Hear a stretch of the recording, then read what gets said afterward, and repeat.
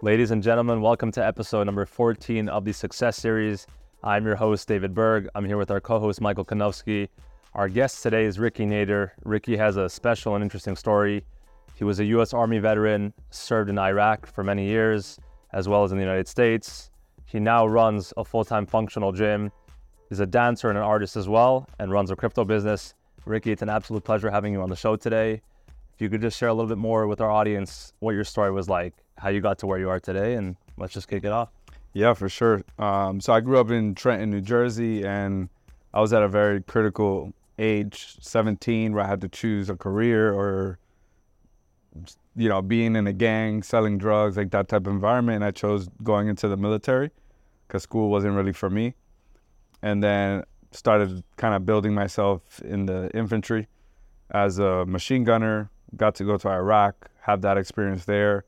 And then when I got back, started having like body issues, getting hurt over there really took a toll. I ended up breaking my back there. And then fast forward to 2016, ended up re-injuring myself and having to get medically retired out of the Army. But it led me into a path of like self-healing for, PTSD and really the body breaking down, from having a broken back. And then I found this type of therapy that allowed me to kind of rebuild myself. And then it gave me tools to use for other people. So I became a trainer and then started treating people in this type of practice. And now we have a gym in Davie, Florida, where we get to work with people, work on their posture, teach them about their, biomechanics, and really get them present to their anatomy and their body. You mentioned being born and raised in Trenton, New Jersey. Where are you initially from? Are you from the States, elsewhere? No, so I was born in Puerto Rico, but at a very young age, a couple months old, my mom moved to New Jersey, Trenton, New Jersey, and that's where I grew up to about 19 years old. And then I moved to Florida, and then kind of started building myself here. Sure. What was your life like in Puerto Rico prior to moving over to Jersey? Well, the lifestyle in Puerto Rico was very different, obviously, because very tropical, very like family oriented, very enriching. And then being in New Jersey, completely different weather, completely different atmosphere. And I never really felt at home or at peace there. It was a very kind of like struggle to just find your inner self when you're always in survival mode. When everything around you seems like it wants to hurt you or beat you up or whatever, And this is how you felt in Puerto Rico or back in New Jersey? Oh, when I got to New Jersey. Yeah. What about the place made you? Was it the city you were living in? Yeah, I mean, where I grew up, I was, I had a pretty rough childhood, being physically abused as a kid from 5 years old, and then also being bullied in school. So having to really like just struggle to be myself and, find the happiness in life when you're going through that your whole life. And then right from there, I joined the military. So it was like another level of intense fight or flight, survival mode. But it really also taught me to just be present, like really be in the moment, because that's the only place you can react from. You're the first Army veteran we've had on this show, and of course, it's respect by any means. Thank you. What led you to want to serve, and how did that process look like from the moment that you decided you were going to do it to actually enlisting? Well, again, my options were very slim. Like, it was either work at a factory or like a very basic city job, or join a gang, sell drugs, like that type of environment. Those are the options. Or go to the military, or obviously college is an option, but I was very smart, but not very like schools, like savvy. I couldn't really handle classrooms. I was on Ritalin, at a very young age till about, I'd say 12.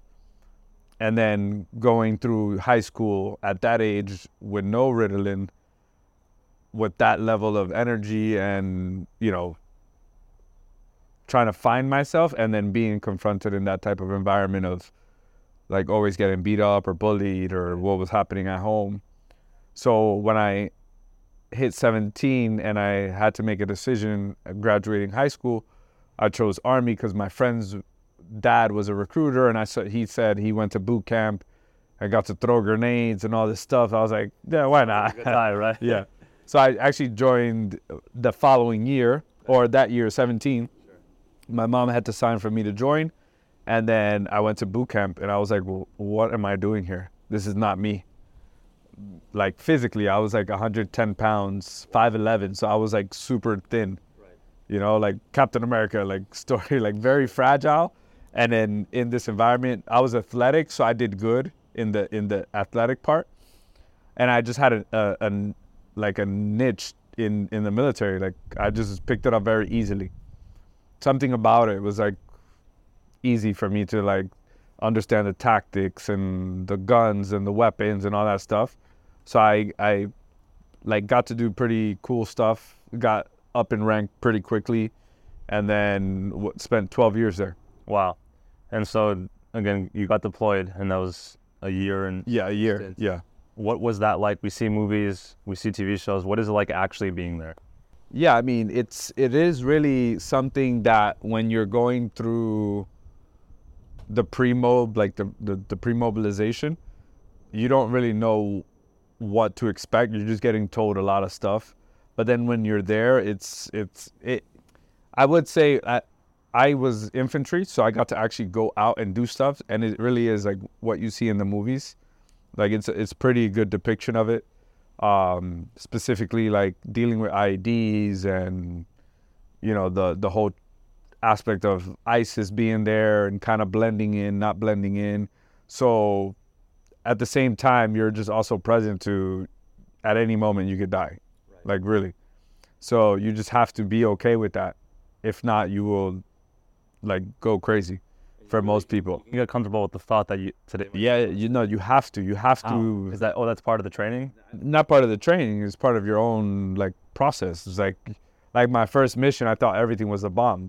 You know, I was a machine gunner, so I'm up top like hugging the machine gun, terrified that a can of soda could be a bomb, a dead camel could be a bomb, and then you go through that process. And I had to literally sit with myself and like, okay, if we go through a year of this, you're gonna die. Like you're gonna like drive yourself mad, yeah. Or you could just be okay with that could happen. And at that time I grew up Christian, so I was very, very connected to Hashem. Like I knew that my life was 100% in Hashem's hands. Right. So I was like, you know, God has you, so just do it. Just do it. Just do your job. Do what you were trained to do. Don't worry. And if I won't go into all the stuff, but miracle after miracle after miracle after miracle of like, I was supposed to be there, I wasn't, a bomb went off, killed X amount of people or hurt X amount of people. You know, a tire blew up, we had to stop on the road, another convoy went past us, they got blown up. Wow. And if the tire wouldn't have blown, that would have been like just story after story of things like that. You know, and then being in the area of where Abraham grew up, like you definitely feel the energy center there that's like just radiating. Sure. Especially like again, I had that connection of some sort to God, that I was present, that there was energy there that was different. Right. And you mentioned God at a younger age too. Was it something that was instilled in you from the moment you were born, an early child, or was it something that came later on? Yeah, no, for sure. I could tell, like, for even my mom from a young age, she knew that I was like gonna be on a different path. And it's funny because my grandmother always said like, oh, one day you're going to be a pastor. One day you're going to be a pastor. I was like, okay, grandma. Let's see what happens. Like, okay. But it ended up being that like I had such an affinity to get close to God. And my way of always finding God was in nature. So even when I was on a mission, like I would see an owl flying over me, and I would think like, man, that's God protecting me, or that's a sign that I'm being guided or something. You know, so I always looked at nature to really connect with God. Sure. And from a young age, I chose to go to Bible study and to read and to study, you know, in the Christian path, you know, at that time. But now when I started really studying Judaism, I really understood the root or the seed of everything. Sure. And we mentioned you also have a gym focused on functionality. Was that inspired by your injury in Iraq, or was that separate? So it was. Yeah. So I had to learn to walk again without a cane, and the doctors told me that by 30, like my hip was gonna be like Finished. that I would have arthritic, like freezing in the hip. So get ready for that. And I was 26. So imagine, like, It's the scariest thing you can hear. scariest thing at 26. I'm a professional dancer. You know, that's my business. That's my livelihood. And the doctor's telling me you're never gonna walk again, like without a cane. Right. You know. So I kind of just said no. There's no way. There's no way. I didn't accept it. I tried everything. I started just looking and uncovering things, you know, and part of my healing was spiritual. Part of it was like going to church and really praying deeply and like just asking God, like, please, like, this cannot be my path. And I really felt like a shift happened energetically to where I was actually able to start kind of crawling again. So I was able to kind of like let go of the cane and really start creating motion, but still in pain. But I chose to like leave the cane. I chose to not like even the doctor's orders. It was. I literally threw the cane. I left the church and threw the cane away. I said, I'm not doing this. I'm not doing this. Like, And you walked with excruciating pain. no, I was already better. Like I had some sort of like healing there that happened. Once you had left. Yeah, like there was something there spiritually that happened in my prayer that really moved something. And then I knew from then on that I had a new path to follow. And I found this type of therapy. I got certified, became a trainer, got to train people all over the world with it. Got to go to Cape Town and teach there as well, this type of therapy, and then just took it on. And now we have a facility with some partners that open up another gym, and you know, now we're doing something in Davie. Beautiful. What is, if you can just give our listeners a little bit of, what does that training look like? How does, It's something that really connects us back to Hashem. You know, it's really related to our natural biology and our biomechanics. So really understanding, you know, how the anatomy is connected down to like the fascial structure. So fascia is something that until 2017 wasn't considered anything of importance and then became a major organ. So it's like fascia is like the brain of the skeletal, muscular, and nervous structure, right? So we have our brain for our consciousness. We have our brain that is the gut that releases chemicals for the purpose of adrenaline, fight or flight, you know, everything that makes us feel good or feel stress. Sure. This is why we always feel it from here. And then the fascia is the brain of us being able to do that on command. Like a lot of times people think, oh, the muscle is curling or creating a contraction, but it's a whole line of fibers that are pulling almost like a drawbridge to actually create this motion. So the type of fitness that we teach, or the way we perceive fitness or also therapy, is understanding the natural human biomechanical structure, like where are the organs, why are they there, what is their core really here for. You know, we're rotators, not, you know, just lifters. Sure. So when you think of traditional lifting, you have the gym.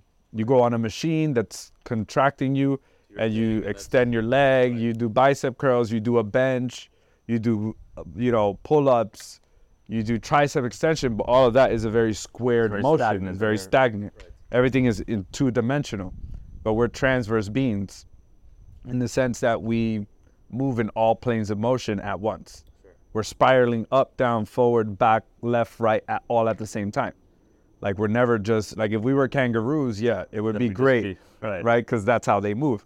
But for the human anatomy, this is why we can dance, we can flip, we can spin, we can fight, we can throw. We're the most precise throwers in the whole animal kingdom, because our anatomy is very precise, but we evolved to do that. Sure. You know, we evolved to throw to survive. Spears, rocks, to either kill or not get eaten. So our anatomy is very specific. But I would say in the 70s, 80s, we started really getting into this whole like fitness industry concept of aesthetic-based fitness. Right. How do I look? Yeah, with like powerlifting, or, you know, the whole Arnold era, like all of that was more just like, look at my physique. Right. But okay, go actually run away from a lion. You're going to get tired very quickly. You know, go do something functional in your life. Right. You're gonna pull a muscle more than likely, or you're gonna, you're strong, you're not functional. Yeah. Right. It's all not falls actually apart. computating into actual power, energy, mass being distributed. It's just like, I look good. And most people today, if they're being completely honest, this is what they're thinking. Like, I want to look good to attract someone, and the person that I want to attract has to also look a certain way for me to Converse with them. converse and all of that, yeah? Yep. But there's a psychological aspect to training. There's a intentional aspect of training. There's a present aspect of training. So, from the video that you saw, you see there's an intentionality to everything. So we're like, the model of the creator is do X intentionally, not habitually. So he says, train intentionally, not habitually. Eat intentionally. Breathe intentionally, not habitually. Just to think about breathing, how many times a day do you stop to go and really or when was the last time you did it? Like, most of us can't even remember. Breath is the source of the neshama, is life. But we never really stop to just breathe intentionally. Like, we breathe this much, maybe down to here, right? And the lungs never actually get full capacity. So everything inside of the training is based around the natural flow of the human structure, but not yoga, not Pilates, not all of that stuff. Yeah, our body can do that, of course, but we're not wired or engineered to do that. This is why we suffer so much on the backside. You do yoga for 20 years, you're going to have hip, knee, shoulder problems. Weightlifting. There's nobody that can tell me no. Now, spiritually, maybe you've elevated yourself away from the physical pain, but more than likely your posture is not that great because you're so relaxed into your bones that the structure that's supposed to lift you is now being suppressed by the gravity. And it can be disputed, any which way, but the purpose of us being engineered the way we are, there's a price to pay when you start diverting from that. People like animal flow, like Ido Portal. Right. But if they look at Ido, he has a lot of surgeries, a lot of problems physically. He's no longer doing most of his stuff because there was a price to pay for that.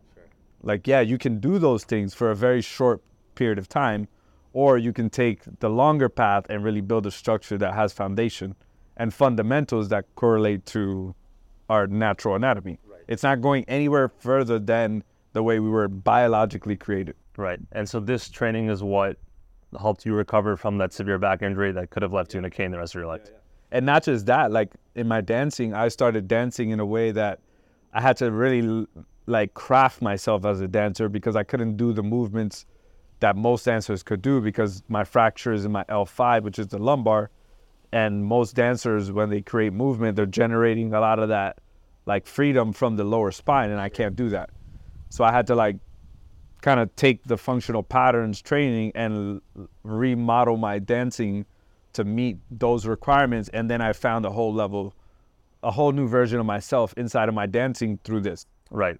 Yeah. And so in hearing your story, what we heard so far, Army veteran, dancer, artist, functional gym trainer, how do you find the time for all those things? And how do those are very opposite things, right? If we were going to call this episode one thing, maybe we call you the dancing sniper. Yeah, right? yeah, that would be the name for it. The salsa sniper, yeah. Right. So how does that flow and yeah, where do those ideas come from?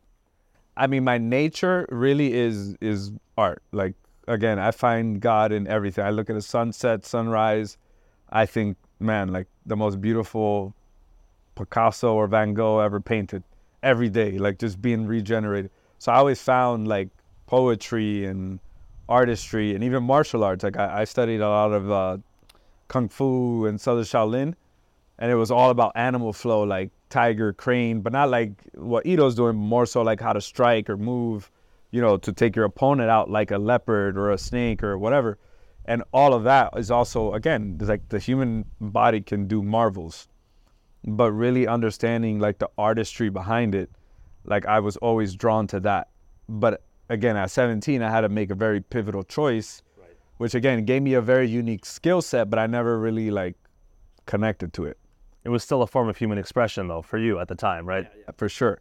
And also, I was fighting for an idea of what I thought was right, which, now I have a very different perspective, but either way, it's it was what I needed, or, Hashem's purpose for me. And I could see now all of the things, or some of the things that were layered in my spiritual path, that I needed to go through that, even like being in the land of Abraham, the original like land that he was from, like that was very spiritually awakening for me. Like I really came back with some level of like shift from that. Right.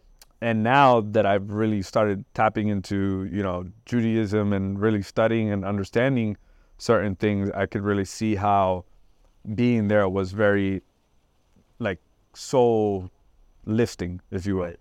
In today's generation, I'll say a little bit younger than myself, people that are in high school, early college years, they find small challenges a big deal, right? It's, you had not an easy childhood, you served in the army. What has been you broke your back and we're told you're going to be in a cane the rest of your life. How have you been able to persist through all these challenges without saying, you know what, my life isn't working out, I give up hope? Where has been your desire to continue to push forward coming from? So yeah, I mean, it wasn't always easy, and it was never something I took lightly. Like I did try to commit suicide twice. Wow. In 2012, 2013, more so because of like a lot of PTSD and stuff, like trauma from there. Yeah, post Iraq. And I really just felt so defeated. And it was because I separated myself from the light. And I was just so consumed by all the darkness of being a machine, a killing machine, in a sense. And you have to, again, being okay with dying, you have to kill a certain part of you. Now, when you come back, you have to now deal with that part of you that you had to kill, so it wasn't always, but I always trusted God. Like I always turned to God. Like, as a lot of people always say, yeah, God's always been there. Like I really always like leaned on him and found refuge and like honesty in that space for me to like be able to get through it. So when my back was the way it was, I was like, there's no way like this is what God wants me to do. This is just a leverage point for me to create something, elevate, do something. There's no way that this is my story. And for a while I did believe it, and even now when I have an episode where I got to flare up, or because the back is still the way it is, I just created a structure around it that could support it. It's always a thought of like, is this the time? Is this the time where you're not going to be able to get back? Right. So that thought is always constantly there, but there's no way that, and if it is, then there is something there for me to, if Hashem's path is for me to not walk or walk like this or whatever, then I know that I accept it for what it is 100%. For our listeners that have experienced trauma, post-traumatic stress, what would you say to them to help ease it, mitigate it, and ultimately overcome it? Yeah, the biggest thing is don't believe the story that you're telling yourself, because it's really just a story. It's a time doesn't exist, but we like to live in the past. So it's like, if you're repeating those stories, like this is what PTSD is you're repeating the story of a trauma that happened then, and you believe it now. So the moment you let go of that, now you create space for, like in Kabbalah, they say you're expanding or you're allowing the vessel to now receive more light. So I saw those moments as an opportunity for me to expand my vessel, which means the outcome has to be I need to receive more light. Like I am telling the Creator, give me more light, because I am allowing myself to expand. So I would say, just really trust that the experience you're having is just a leverage point and it's not permanent. Right. You touched on Christianity, Judaism, now Kabbalah. What was your path to discovering Kabbalah? How did that come about? So when I was in Israel, I lived there for 6 months, studying Judaism, really getting to understand, what it is, at the core, like in the land, being there. And I was studying on Lilienblum Street, Hebrew at a ulpan over there. And I kept walking past the Kabbalah Center right there, and I always found it very interesting. So when I had to come back to the U.S., one of my dance friends told me that they had a friend who was a Hebrew teacher. And I was like, oh, put me in contact with her. I would love to continue studying Hebrew, like one-on-one. Sure. And then I told her where I was staying. And she was like, oh, have you checked out the Kabbalah Center? And it's 8 minutes away from where I started living in Aventura. So I was like, it's not a coincidence. I have to go. Right. And I was like really in my infancy of like studying Judaism, and I just had this profound desire to really learn Kabbalah because I saw it as like the fundamental workings of the universe from the sense of like science, right? So I got drawn in from the side of science, but then I understood the deep, that it just is the fabric of everything, you know, the letters, the structures, like everything has a purpose and a place. So it just drew me even closer that it's not just a coincidence. Like none of this is really just cause and effect. It's random. Yeah, it's organized chaos. Right. You know, so for me, that's how I see, like, how does a bee know that the flower is the source of thing, and we found out that it's honey and pollination? Like, how? Like, it just doesn't make sense, but it makes sense, you know? Right.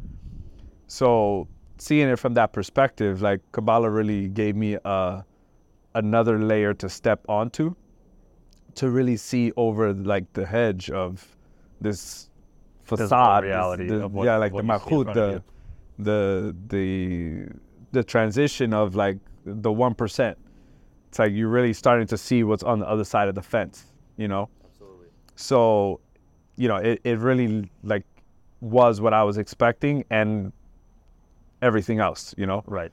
So being able to also access like my like love for science and understanding, you know, the inner workings of like the quantum field and all of that, Kabbalah is telling us that this has been like happening, you know, back 1,300 years ago. They've been talking about what Einstein discovered, you know, or most of the greatest thinkers, like when you look back, Carl Jung, Plato, like what we were speaking about, Shakespeare, they all have references to Kabbalah at some degree, you know, and it was right around the time of, you know, the big explosion of Kabbalah in that era as well. Absolutely. A lot of our listeners are in the younger generation, as I mentioned. They're seeking podcasts, books to gain information. I know you're curious by nature, and that's been a big drive for you to study different things. Where would you recommend they start with acquiring knowledge, learning new things? I really got into some level of like looking at science and how it translates to Kabbalah. So I started reading a book, From Infinity to Man. That's a very like good book if you're into the science things. And I think one of the most like transformational books for me from that perspective, but also like what I do with the functional patterns, is the soul and the anatomy of the soul, which is derived from Rabbi Nachman of Breslov's teachings. And it's like everything I wanted: the science, the anatomy, the physiology, the biology, the spiritual, and how everything is really like from the creator, like really understanding why we are built the way we are. Absolutely. What do you feel is your purpose in life? I think I came to be a healer of some sort, or some sort of, and I say this very cautiously because there's too much of this, like guides and leaders or like things like that. But really, for me, it has to come by me being that, like, not something that I'm trying to talk about, but not really living. So for me, it's to really be a source of love for myself, and then be a source of that for others through, you know, whatever Hashem has for me. It's case in point with your new functional gym. You're actively healing, and I'm sure there's a spiritual component to it as well. What area of your life do you not have clarity yet? I know you're very connected to God and you believe in a higher power, but where are you still lacking clarity on something that you'd like to have clarity on? Well, I'm in a very interesting and beautiful transition in business. So that's a big area where I'm like really trusting in God that to guide me to make good business decisions with the right people and really just do it the right way. So really just opening myself up to that.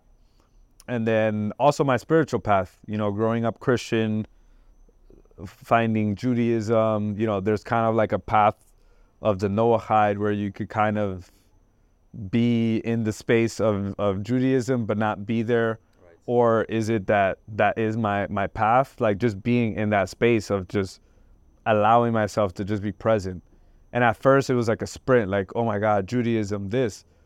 But now it's like, I just want to learn about myself more through what I'm learning, and then see what Hashem's path is, like, and really be patient with that, not force it or rush the process. Yeah. Oftentimes, our biggest blessings, as I'm sure you know, doing what you've done, our fears lead to the greatest blessings. What fears are still prevalent in your life today that you feel ultimately will guide you to a greater purpose or a greater good? I mean, I will say I've never been someone that feared, clearly, like being in the military and doing what I did. Never been afraid of any animals, nothing. I mean, being abused at such a young age is like, that dies at a very young age. But before finding Judaism, my biggest fear was that I would not live up to my purpose or really find my purpose. Like, I really felt lost because I was so disconnected from the light. And then when I plugged myself in to, and really started like understanding the greater purpose of humanity, I felt such a peace and ease understanding that I arrived at the beginning. Like, I arrived at the starting of the actual journey. Yeah. Right.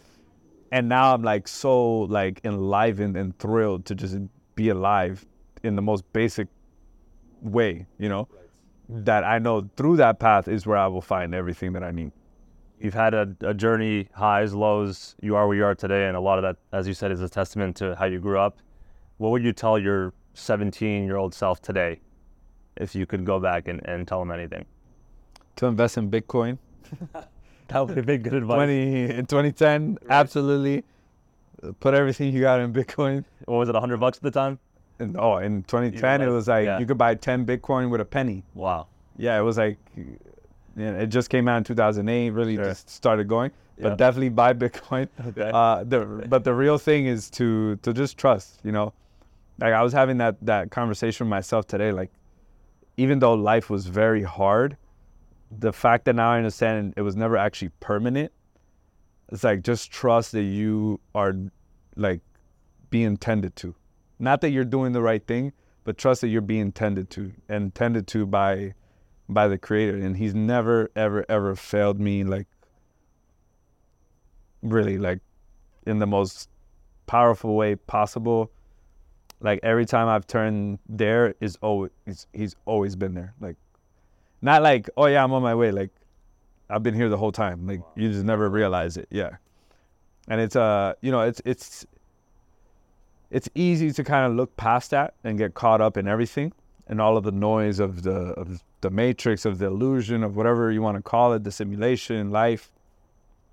But the reality is that it's all being ordained by one. So you might as well enjoy the ride. Beautiful. Ricky, it's been an absolute pleasure having you on. Thank you. We'll definitely have you on again soon. Thank you for tuning in. Ricky, Army veteran, everybody. Artist, dancer, and crypto. A wonderful story and a lot to learn, and we thank you for your service. Thank you. Thanks for tuning in, guys. Thank you.